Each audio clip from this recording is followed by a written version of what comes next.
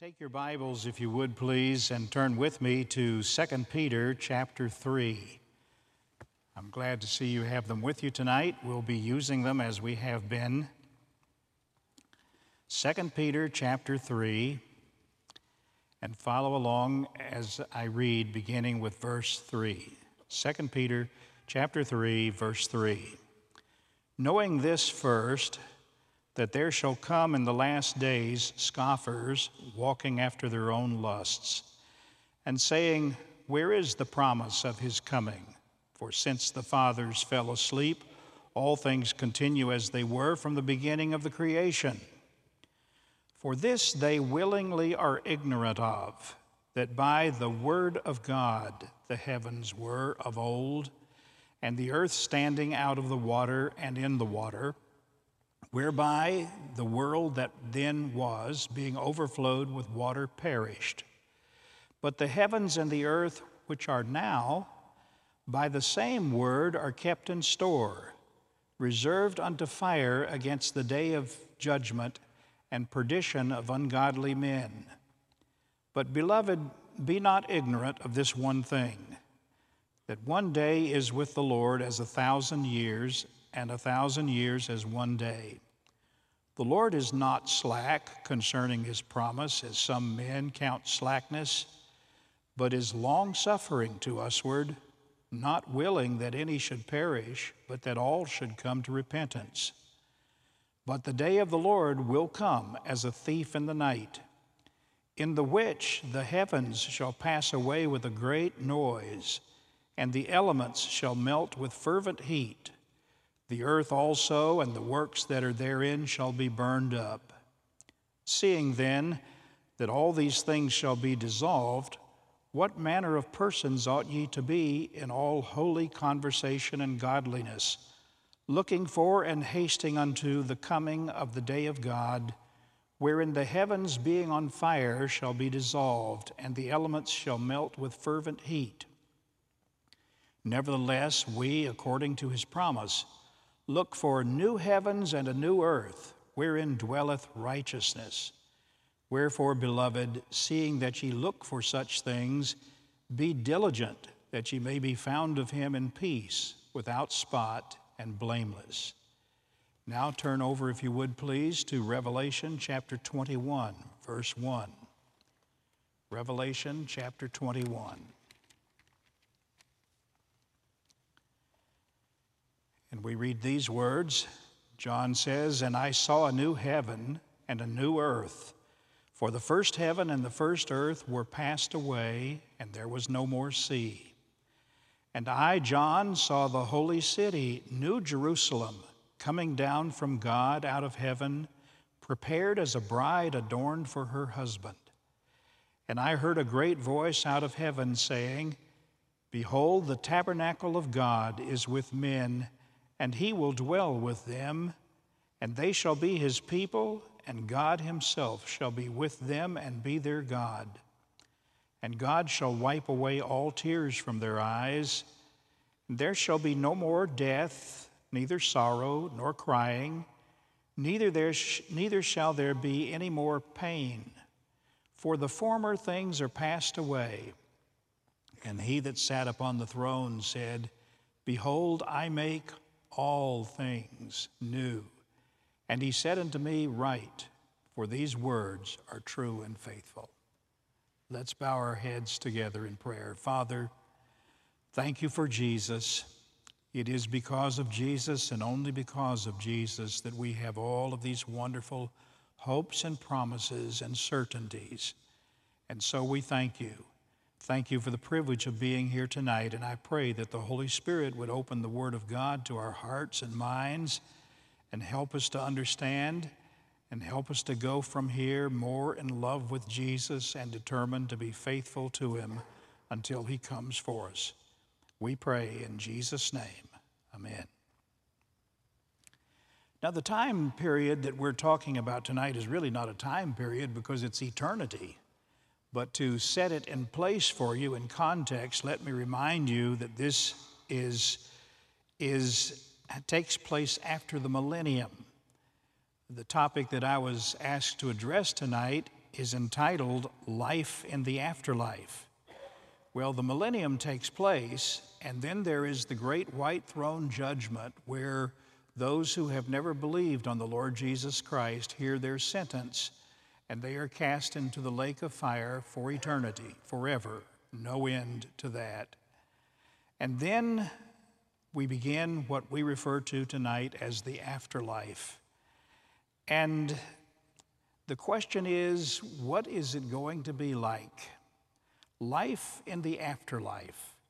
You ought to be interested in that, and I have discovered over many years that most believers are really interested in that and wonder about it a lot, sometimes have a lot of questions about it. And so I would like to address this topic of life in the afterlife tonight by raising and then addressing myself to 5 questions. The first question will be, what will I be like? The second question, what will my world be like? The third question, what will I do? The fourth question, will I have a home, flowers, gardens, pets, things like that? And then my last question will be, so what does all of this have to do with us right now? So let's begin with question number 1, which is, what will I be like? Well, you already know this, I think, but you will be in a resurrected body. You know that Jesus is coming back in the rapture, and those who have believed on Jesus Christ in the past and who have died as believers, their bodies will be raised from the grave. And we who are still alive and remain, and I think we very well may be among that number, only time will tell, but those who are alive and remain will be changed in a moment, in the twinkling of an eye. And so the first thing I would like to tell you regarding the question, what will I be like, is that you and I will have resurrected bodies. Now let me pause for just a moment. You know about the resurrection. My emphasis is on the word body. You are going to have a body, a resurrected body, but it is a body. Now let's use our Bibles. Turn back, if you would please, to 1 Corinthians chapter 15, that great resurrection chapter. 1 Corinthians chapter 15. I wish we had time to read the whole chapter. It's such a wonderful chapter. We don't, so I'm just going to lift verses that specifically address what I'm looking at right now out of that chapter. Look down in 1 Corinthians 15, first of all, if you would, at verse 35. But some man will say, how are the dead raised up? And with what body do they come? Now down to verse 44.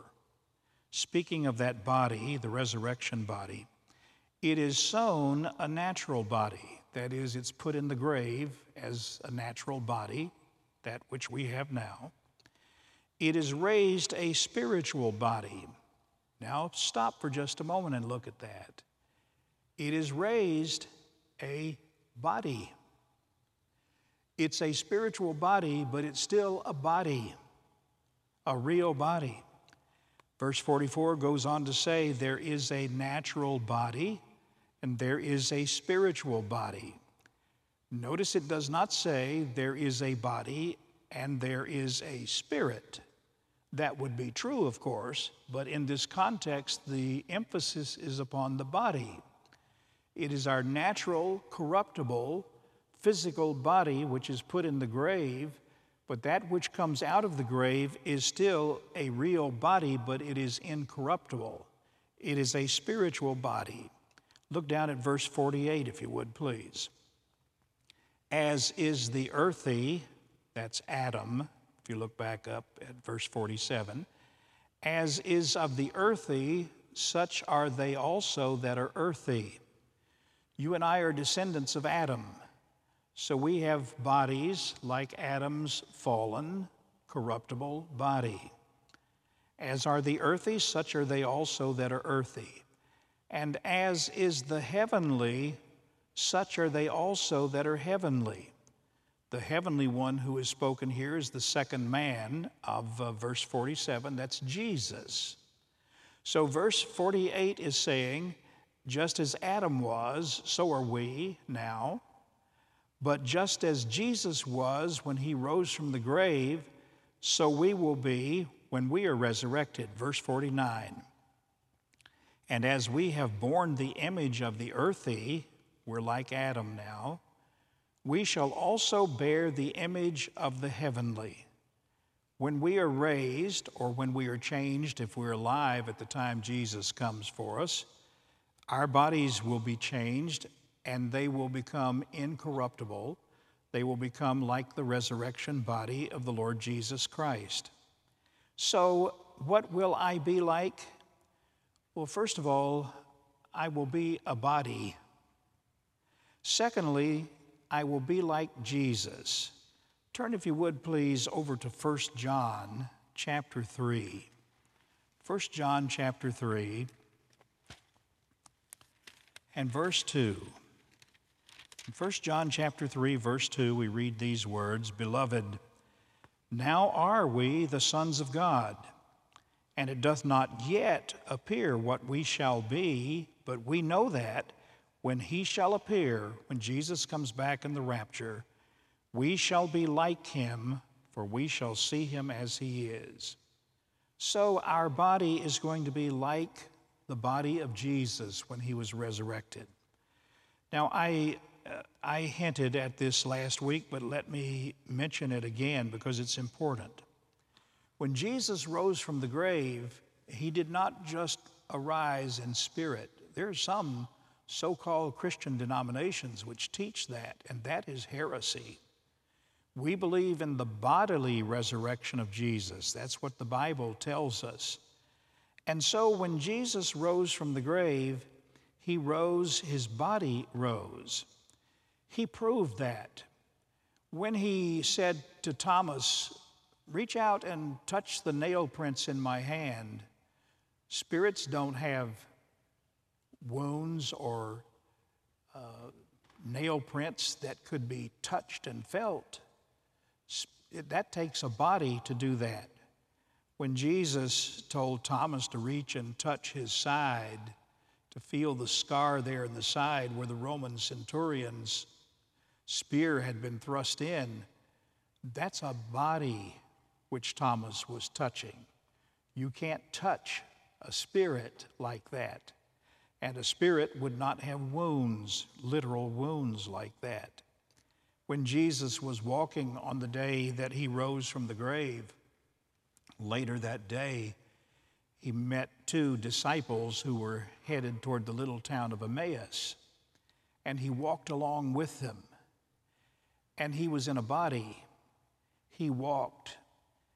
There's nothing in the scripture that tells us that those two disciples were startled or wondered because Jesus was floating along 6 inches above the ground. No, Jesus was in a body, and we shall be like him when we are in this new afterlife.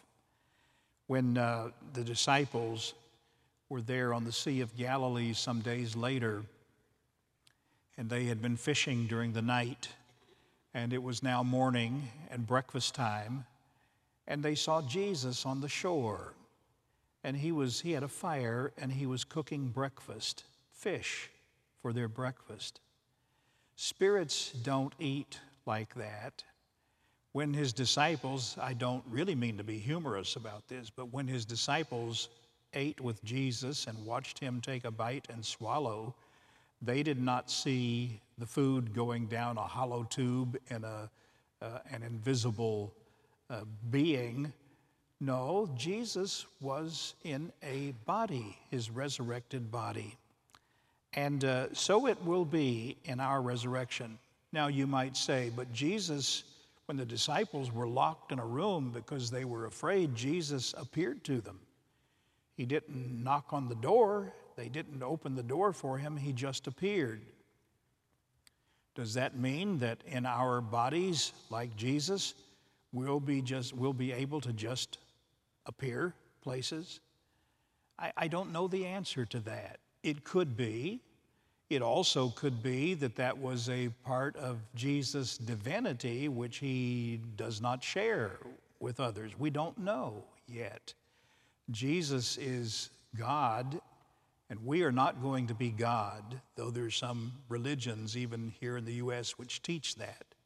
We're not going to be God, and so that could have been just a part of his divinity. We just simply don't know the answer to that question. But what we do know is that we will, in this afterlife, we will be living as we are now in a body, only it will be a body which is incorruptible, a spiritual body, that which is equipped for that world. And then what will I be like? I would like to remind you that I will be me. That's not good grammar, but it communicates. I will be myself, and you will be you, and we will be known that way. Turn back, if you would, please, to 1 Corinthians chapter 13. 1 Corinthians chapter 13 and verse 12. Paul says, "For now we see through a glass darkly." Things are a little dim regarding some details about the future. "But then face to face. Now I know in part, but then shall I know, even as also I am known." I'm going to be me, you're going to be you. Now, I do not believe I will wear glasses unless I just choose to wear them just because I like the style. And that could be, but I doubt it. I've worn them long enough. I don't know if I'll have white hair, but I might. Jesus had white hair in Revelation chapter 4. But whether I have white hair or not, I will be me. You, maybe with 2 or 3 exceptions, you don't remember 50 years ago when my hair was coal black. But it was. And it just turned white for some reason over the years, and it wasn't my beautiful wife I live with who did that. I have the most wonderful wife in the world. But what is my point? You're going to recognize me by my personality. Now, it will not be distorted by sin, original sin from Adam, or my own sin. It will not be twisted or distorted in any way, but it will be my personality as God has permitted me to develop. You will be you. People who know you will recognize you. So in looking at this matter of life and the afterlife, the first question is, what will I be like? And I think the main thing I want you to get out of that is you will be you in your body. It will be a body which is incorruptible. You will never get sick. You'll never have to take any vaccines or anything. It will be incorruptible, but it will be you, and you will be in your body. My second question is this: what will my world be like? We've read the scriptures where this world was destroyed by water in the flood, and God has kept his promise never to destroy it again by water. He has not done so. But he has told us in his word, it is a promise, that he is going to destroy this world by fire. After the millennium, at the time of the great white throne judgment, this world is going to go up in flames. And the scriptures that we have already read tell us that it's going to melt, the elements are going to melt with fervent heat. Turn, if you would please, back to the Old Testament. Even the Old Testament speaks of some of these things. Isaiah chapter 25 and verse 8.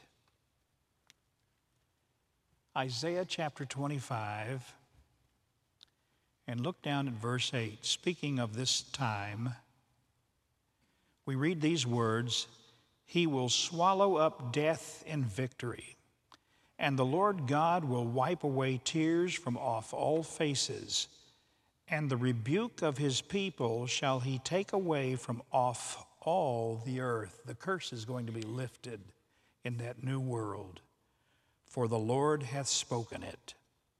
Turn, if you would, please, to Romans chapter 8. Romans chapter 8 speaks of the terrible thing which has happened to this world because of sin, and what the hopes are for the future of the creation.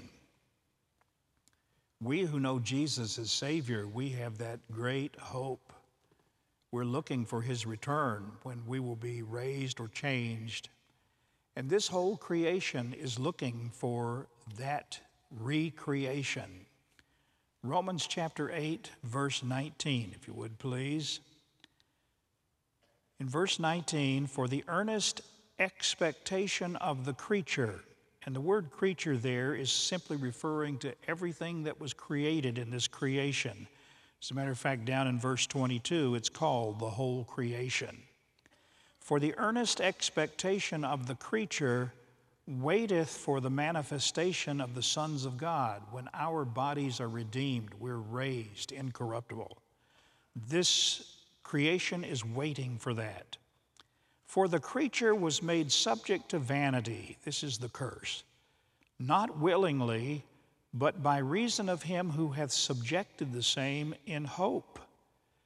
Because the creature itself also shall be delivered from the bondage of corruption into the glorious liberty of the children of God. The earth that God created is going to be released from that curse, from that bondage.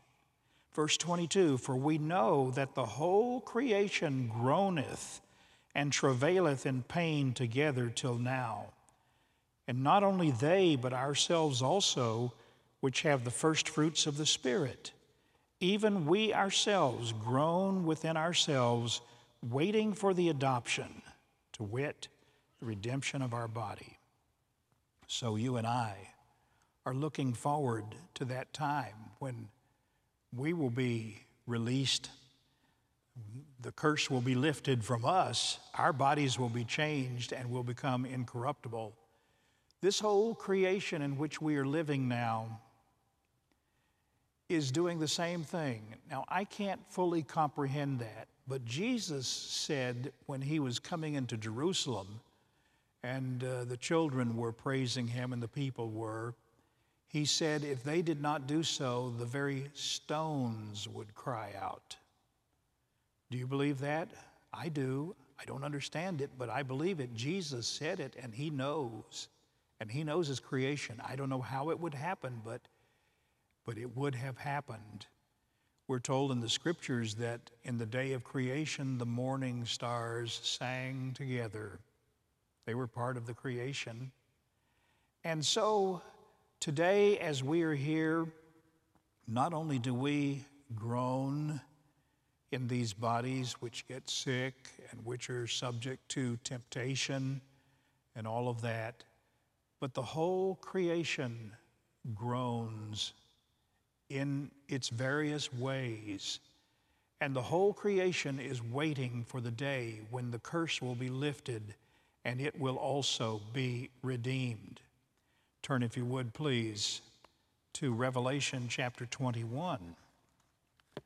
Revelation chapter 21, in verse 2, Revelation chapter 21, verses 1 and 2, and John says, I saw a new heaven and a new earth, for the first heaven and the first earth were passed away, and there was no more sea. But let me stop for just a moment. Notice that John said, I saw a new heaven and a new earth. He saw an earth. There is an earth in the future. Jesus is going to redo this earth just like he's going to redo us, not in the same fashion, by the same methodology. But this earth is going to be changed also. It's going to be recreated. For the first heaven and the first earth were passed away, and there was no more sea. And I, John, saw the holy city, New Jerusalem, coming down from God out of heaven, prepared as a bride adorned for her husband. So there's going to be a new earth, and there's going to be a new Jerusalem, a city. And that city is seen coming down from God out of heaven.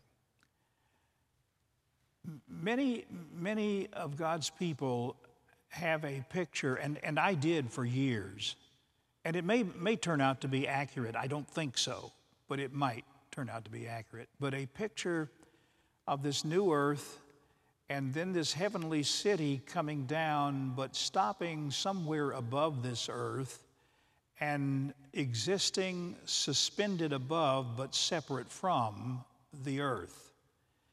As I have read the scriptures and have pondered them and thought on them and have read this passage and the rest of the description of the city of New Jerusalem, I don't think this New Jerusalem is going to stop in some kind of suspended state way up in the sky above the new earth. I believe that this verse is telling us that this New Jerusalem comes down from God out of heaven, and it comes to this new earth of verse 1. And so I expect that city to be planted on this earth. I have some other reasons for thinking that's so. Look, if you would, please, at chapter 21, verse... we don't have time to read all of this. The city's described in chapter 21, verse 10 through chapter 22, verse 5. But look at, along with the second verse, with it coming down from God out of heaven to this earth, look at verse 13. This city has 12 gates. And the gates are, verse 13, on the east 3 gates, on the north 3 gates, on the south 3 gates, and on the west 3 gates. Now, those directions of the compass, north, south, east, and west, are earthly directions. They're not space directions. And you will notice that there are no gates on the bottom side of that city for exiting or entering that city, as there might be if it were suspended above the earth. Nor are there any gates on top of it. It's north, south, east, and west. And so I think this city actually comes to the earth. Now, this next comment is supposition on my part. I think it's informed supposition from knowing the scriptures. God's city is the city of Jerusalem. Jerusalem is not going to be destroyed. The Jerusalem which is there today is not going to be totally wiped away by the hordes of people around it who hate it and who want to wipe it off the map. That's the term they use. That's not going to happen. It is a special city to the heart of God. It's located in the place, I think, first of all, very close to, if not on the spot, of creation, of the Garden of Eden.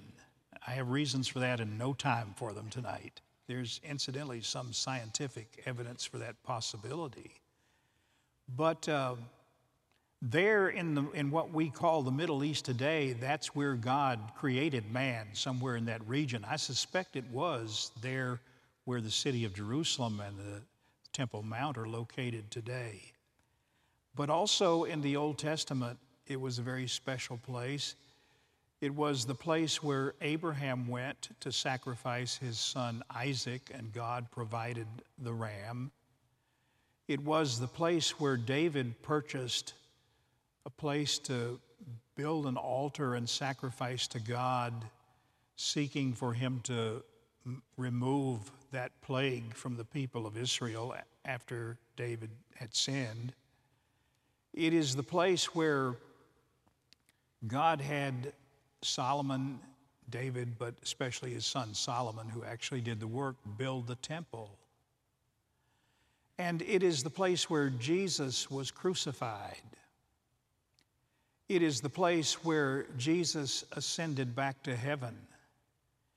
It is the place where Jesus will finally plant his feet on this earth at the second coming.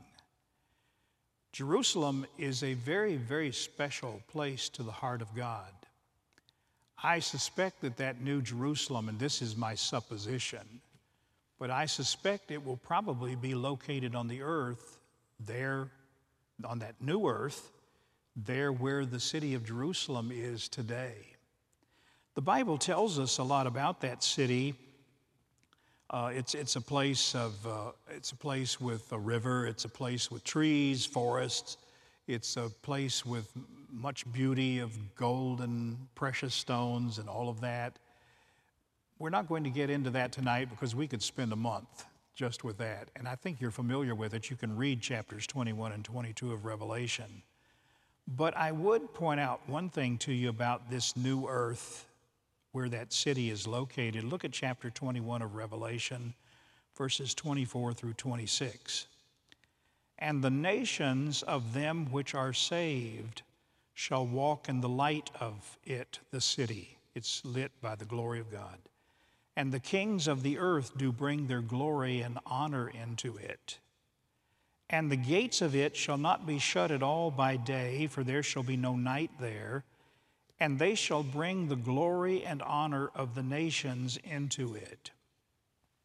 What will my world be like in the afterlife? Well, it's going to be a new earth and a new Jerusalem.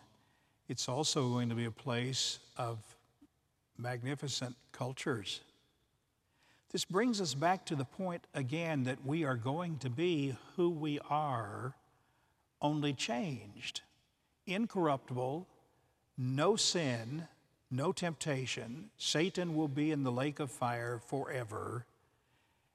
And so it's going to be a place which is going to be very familiar in many ways to us. That city of Jerusalem will reign over the earth. Jesus will reign from there forever.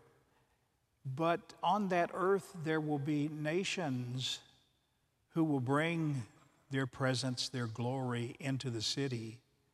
It's going to be a place of wonderful cultures. Now, without intending to be funny or facetious at all, let's assume that we are in eternity and that we are there at our homes. And some of us get together and say, I'd like some Chinese food today. Let's go to China. And somebody else says, well, I'll go with you, but tomorrow I would like some Italian food. Let's go to Italy tomorrow. In other words, the cultures are not going to be erased. The bad things about all of our cultures will be gone. Those things which are blights, which have been caused by sin. There's so much sin in this world. But there will still be the beauty of the cultures.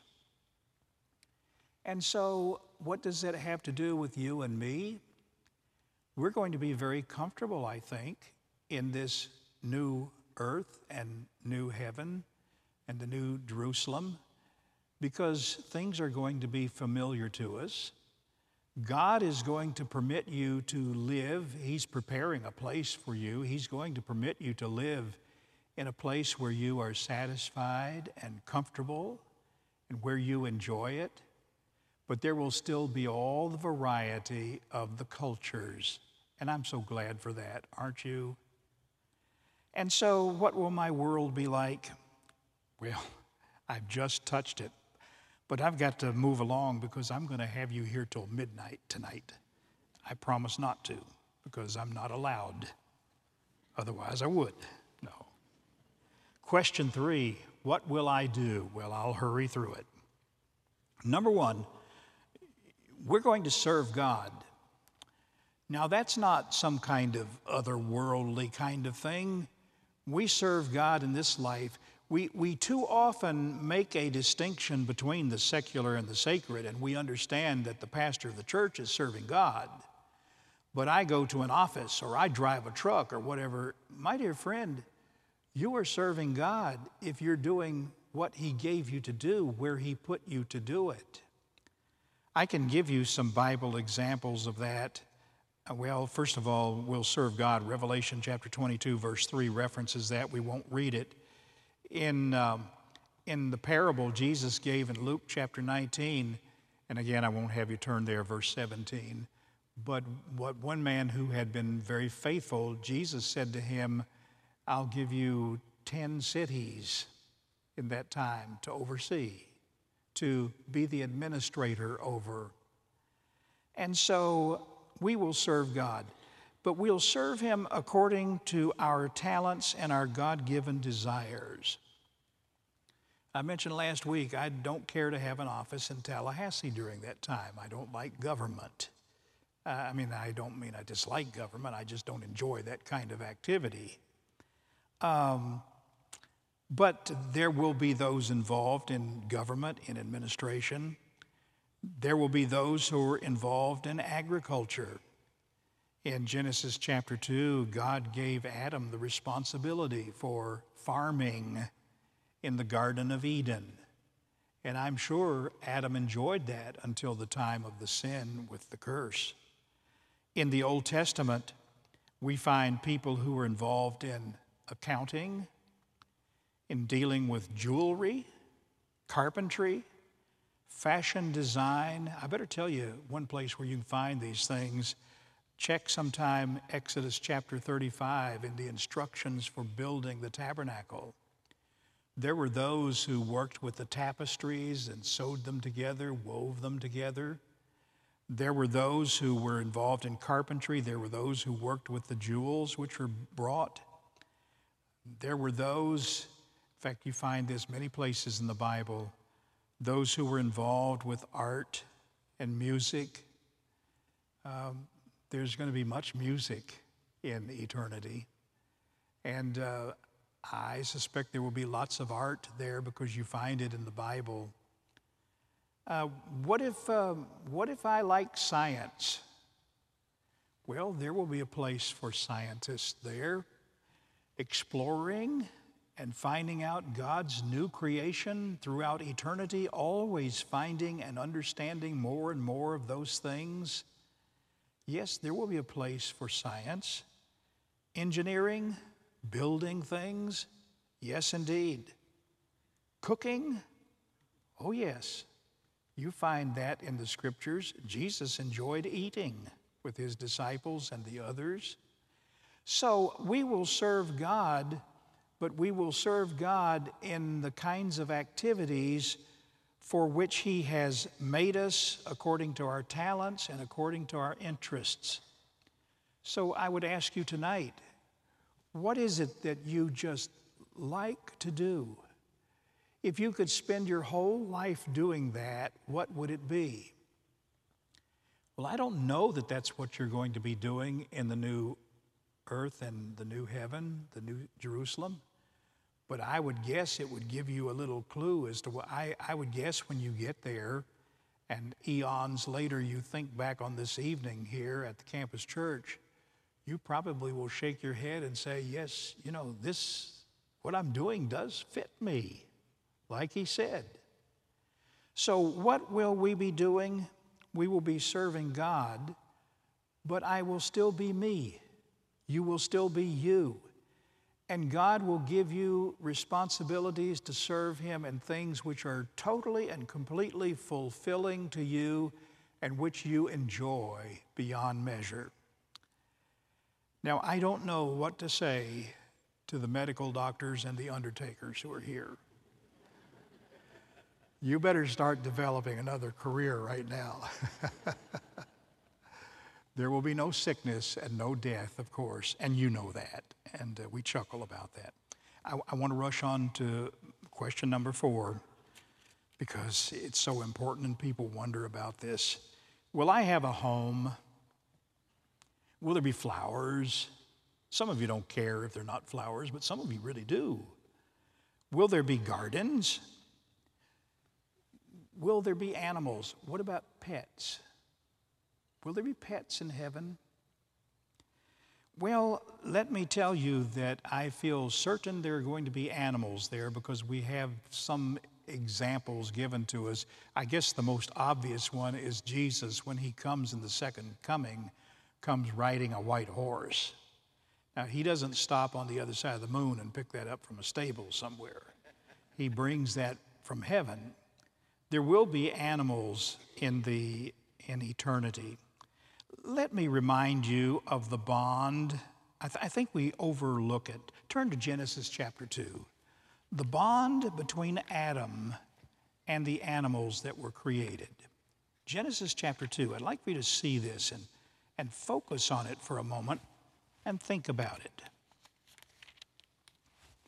In Genesis chapter 1, God creates this world and everything in it. And he, verse 31, saw everything that he had made, and behold, it was very good. What God created was good. There was nothing wrong, nothing bad about it. And then in chapter 2, God repeats some of this after a fashion. He gives more details about it. And in Genesis chapter 2, verse 18, we find something very interesting happening. And the Lord God said, "It is not good that the man should be alone. I will make him an help meet for him." And so God went and made Eve. No, that's not the next thing he did. When God said that, verse 19 says, "And out of the ground the Lord formed every beast of the field and every fowl of the air. Now he brought them unto Adam to see what he would call them. And whatsoever Adam called every living creature, that was the name of it. And Adam gave names to all cattle, and to the fowl of the air, and to every beast of the field. But for Adam there was not found an helpmeet for him." And so the next verse, God makes Eve for him as a helpmeet for him. But notice that little section there, the interlude. God looks at Adam and he said, and God knows everything, of course, but he says, Adam needs something. I need to get him a help, meet for him. And so God brings in all these animals he has created, and he says to Adam, I want you to look at them, get to know them. You don't find those words in Scripture, but this seems to be the idea. And I want you to give them names. And so Adam apparently spent some time with those animals, and he got to know them and what they were like, and he gave them names. And of course, they were animals. They were not made in the image of God, and so God ended up making Eve for Adam. But there was apparently a special bond between Adam and the animals there in the garden. And have you stopped to think about the fact that apparently those animals could talk with Adam and Eve? The serpent spoke to Eve, and she did not recoil in horror. She was not astonished and afraid when the serpent spoke to her. Satan had entered the serpent, but the serpent spoke to her. It would lead you to believe that from time to time, Eve had carried on conversations with various of the animals. She did not recoil. She simply conversed with the serpent. She replied to him. Do you remember over in Numbers chapter 22, the story of Balaam? Balaam was going against God's will, and he was riding his donkey to disobey God. And suddenly the donkey came to a stop, and Balaam was startled and thrown off. And Balaam beat the donkey and got back on, spoke harshly to it. And that happened 2 more times. The donkey saw the angel of the Lord standing there with his sword in the way, and the donkey was saving himself and Balaam from being killed. And on the 3rd occasion, as Balaam told that donkey, if I had a sword, I would kill you right here, God gave the donkey a voice so that the donkey was able to express something to Balaam. And he said, apparently in Balaam's language, so Balaam could understand it, don't you understand? I've taken you many, many places, and I've never plotted against you, never done anything. I was saving your life, And then Balaam saw the angel of the Lord, and he was afraid as a result of it. But that donkey knew somehow in his donkey mind what was going on. And that donkey did not think, I would guess, in Balaam's language, but somehow in his donkey mind, with his donkey ability to donkey think, he knew what was happening, and he took action to try to avoid that. We sell our animals too short. Now, those of you who have pets or have had pets that you were very close to know something about this. You know that animals can communicate. They don't talk to you like the donkey did to Balaam. And if you go home and your dog talks to you that way, you might back up and take a second look at it. But if you have pets, you know that those pets communicate. We have not had a dog for 50 years because of our responsibilities and unable to take care of it, but we've had several cats that we have been very close to. You dog people, forgive me. But they communicate. Our last cat, who is now gone, who has died of old age, but she was a baby. She was a little cat, about 5 pounds. She was 6 pounds when she was healthy. But she could look at me and she could meow in her ways, and I knew exactly what she wanted almost all the time. And she would look me up and come and tell me what she wanted. Animals can communicate. I suspect in the Garden of Eden they communicated much better than they do now. What is my point of this? God gave animals to mankind to be a blessing and a help to us. They're very special. They were very special in God's creation.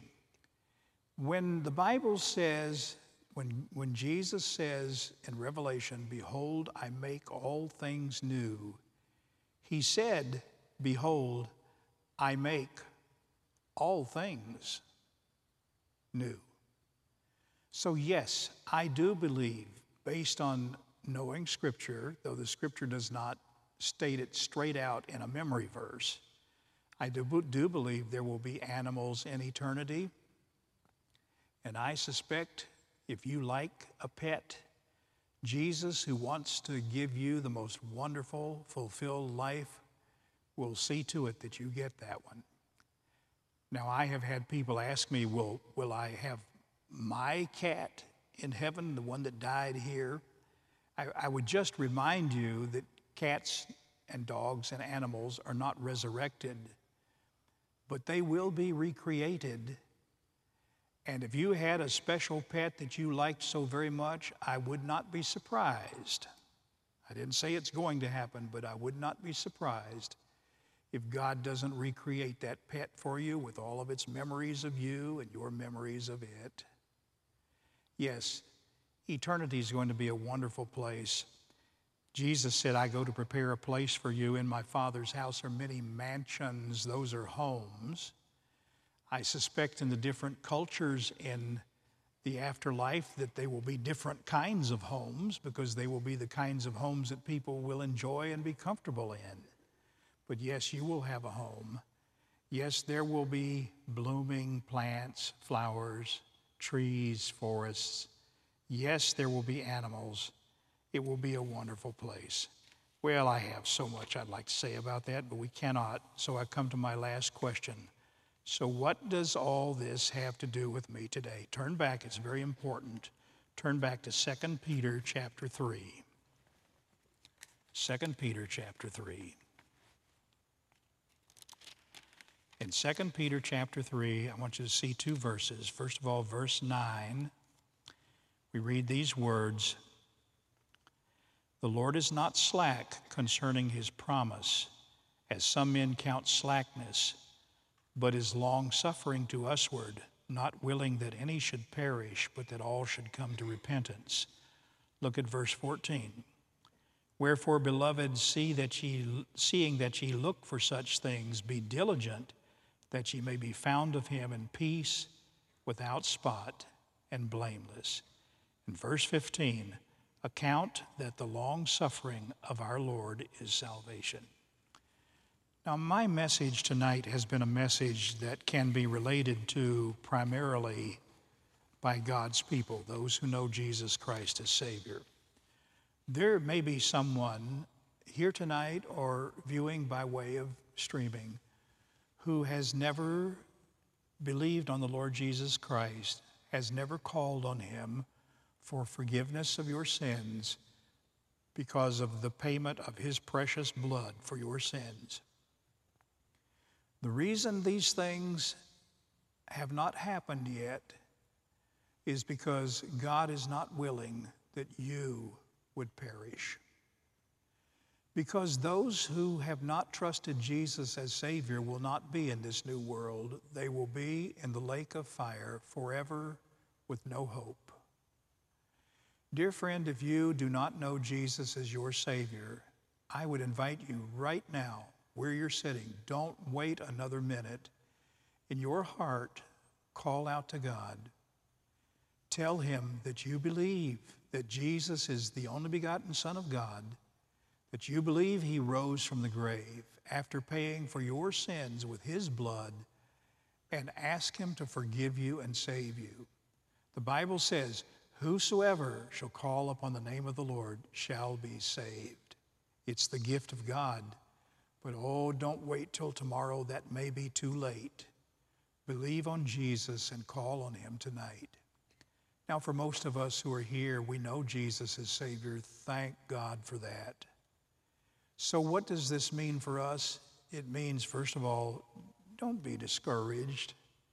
This is a discouraging world. We're living in the last days, and they're not nice. They're evil. Don't be discouraged. God is not slack concerning his promises. This is going to happen. And we are to occupy till he comes. We're not to cower in a corner. We're to be ready to give an answer for the hope that's in us. And so live for Jesus. He may come tonight for us. He may come tomorrow. But be sure he is coming, and it's a wonderful, wonderful eternity that we look forward to.